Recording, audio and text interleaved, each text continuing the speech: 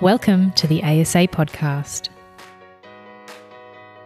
My name's Kerry Thoyers. I'm the Editor-in-Chief of the Sonography Journal. Today I'm talking with Donna Omens, who is the principal author of an article published in the March issue of Sonography.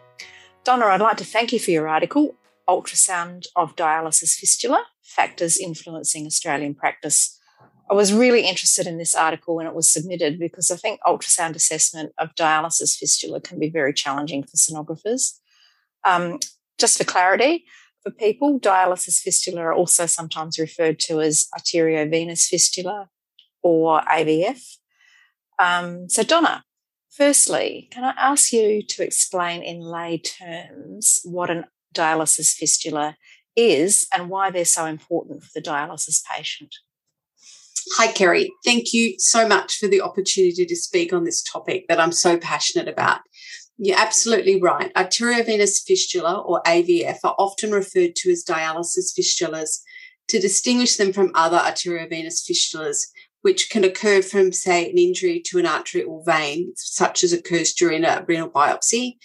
A surgically created AVF is where the artery gets connected directly to a vein, and this makes a low-resistance circuit, which is how the nurses can continually cannulate for people to go on dialysis, which is their lifeline.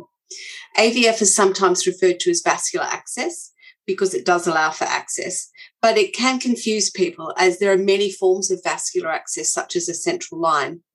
Some dialysis patients may also have an arteriovenous graft, which is slightly different again, but much less common in Australia, so we mainly focus on AVF.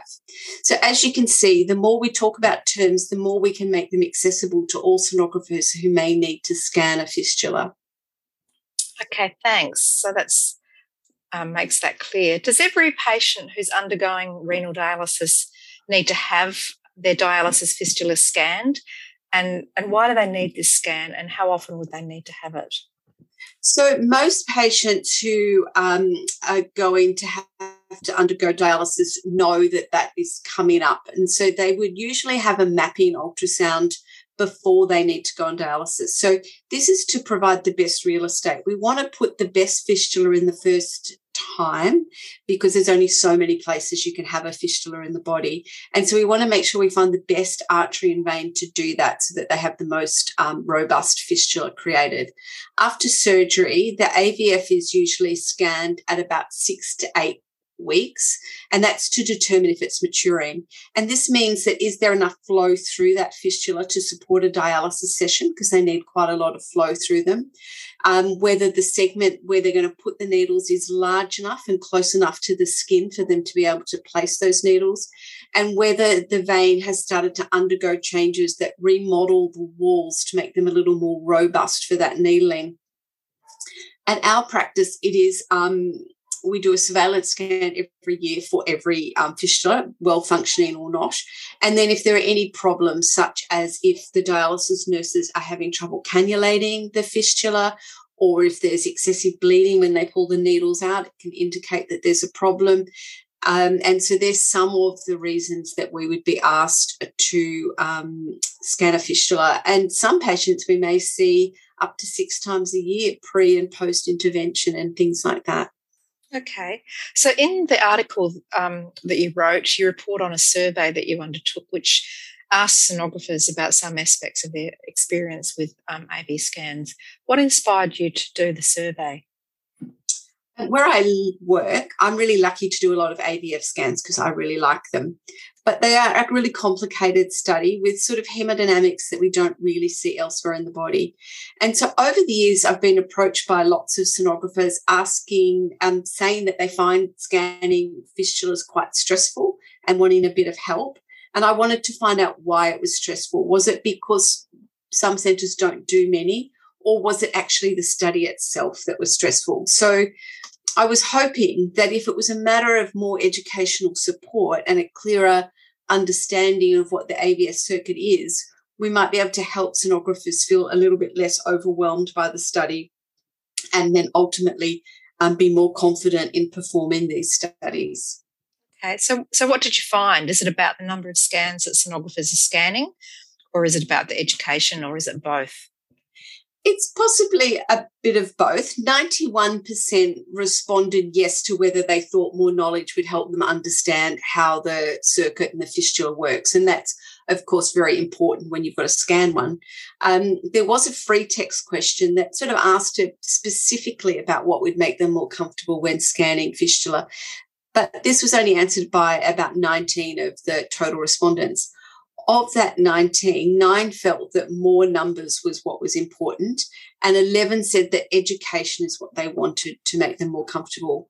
There was a different question about how did sonographers prefer to have education delivered around scanning fistulas, and that was really well answered. And of that, 68% chose workshops as their preferred option. Okay, so I also note when I read it that 28 of the respondents rated themselves as less than competent in performing this type of scan. So, and all of these that said this were only doing less than 20 AVF scans a month. So I guess this is the group of sonographers that we need to support so that we're giving our patients the best service possible, particularly in rural areas where specialist sonography services might not be always available. In the article, you raise a few strategies that would help in providing this support. So one of those strategies that you mentioned was about the departments or the sonographers themselves working closely or building a relationship with their local dialysis units. Do you have any suggestions on how to develop those relationships? I think a good start in, like a lot of things, is just introducing yourself at the unit, if that's at all possible. It's always easier for a nurse to reach out if they're worried about a patient, if they've met the sonographer or know the department. I also think that seeing how the nurses put patients on and off the dialysis machines help them understand the problems that the nurses encounter. And inviting then the nurses up to watch you scan one of their patients is usually appreciated. The nurses actually are really quite keen to have that collaborative relationship. And it can also be really simple things like we sometimes will draw in marker on the skin where the usable segment or where the nurses have to cannulate the fistula runs, and any twists or turns or tributaries that might be taking off and making it difficult. And this is really helpful for them, particularly in a new AVF, because they can then visualise where the vein is going and how they can approach it best with their needling. So that makes them really happy. And we sometimes do that for new home dialysis patients as well. So it helps them sort of visualise it.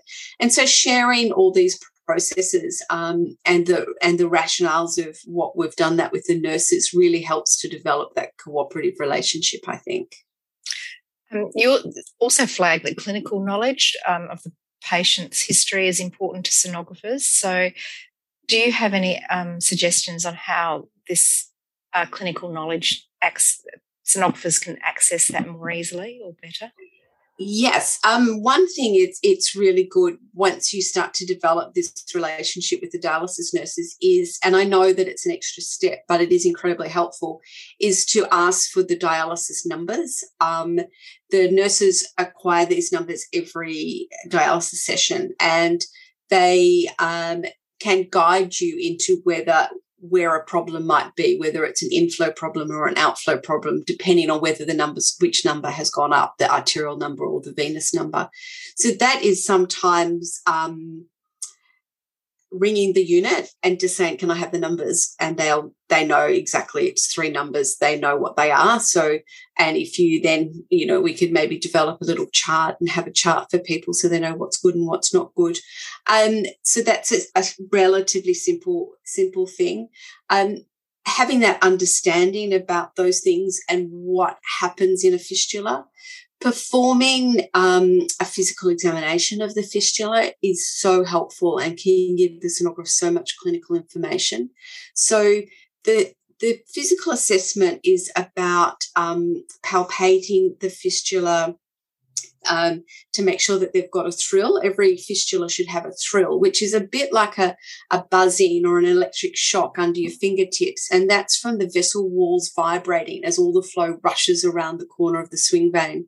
And it's sort of the palpable equivalent of a bruit that you hear with a stethoscope.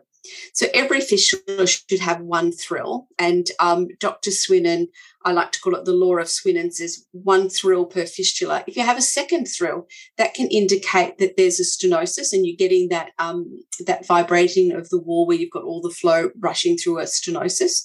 So it's sort of teeing you up to say, I need to look very carefully at that area where that second thrill is. And conversely, if there's no thrill, when you palpate it, you're going to be thinking either that the fistula is really, really deep and you can't feel it, or that there's something seriously wrong with that fistula, because the thrill doesn't disappear unless the fistula is really threatened. So you can see that just by simply placing your hands on their fistula can give you quite a lot of clinical information. Okay, that's really good. There's a lot of information that you've provided there, so that's great. Education is always important for sonographers. We know that. What did sonographers say about the knowledge that they needed, and how do you think that it's best that this education is delivered? Every respondent said that they would like more education, which I think is a powerful thing about sonographers. We like to learn. And the most popular responses were webinars and workshops, because I think watching how somebody approaches that study and being able to see them step through that is a really great transfer of knowledge. So that seemed to be how they felt that would be best delivered. You also raised workplace resources in the paper. So what type of resources do you think that sonographers need in the workplace? I think every practice should have a well-written protocol with perhaps some examples of what images are required, what the criteria are, and some description of the importance of what an AVF is, and whether that is so that that can just be something that sits next to a sonographer as they're running through the study and they can keep being prompted what to do next would be lovely. And, of course, it would be wonderful if every practice could have an experienced sonographer that could guide some of those that are less experienced.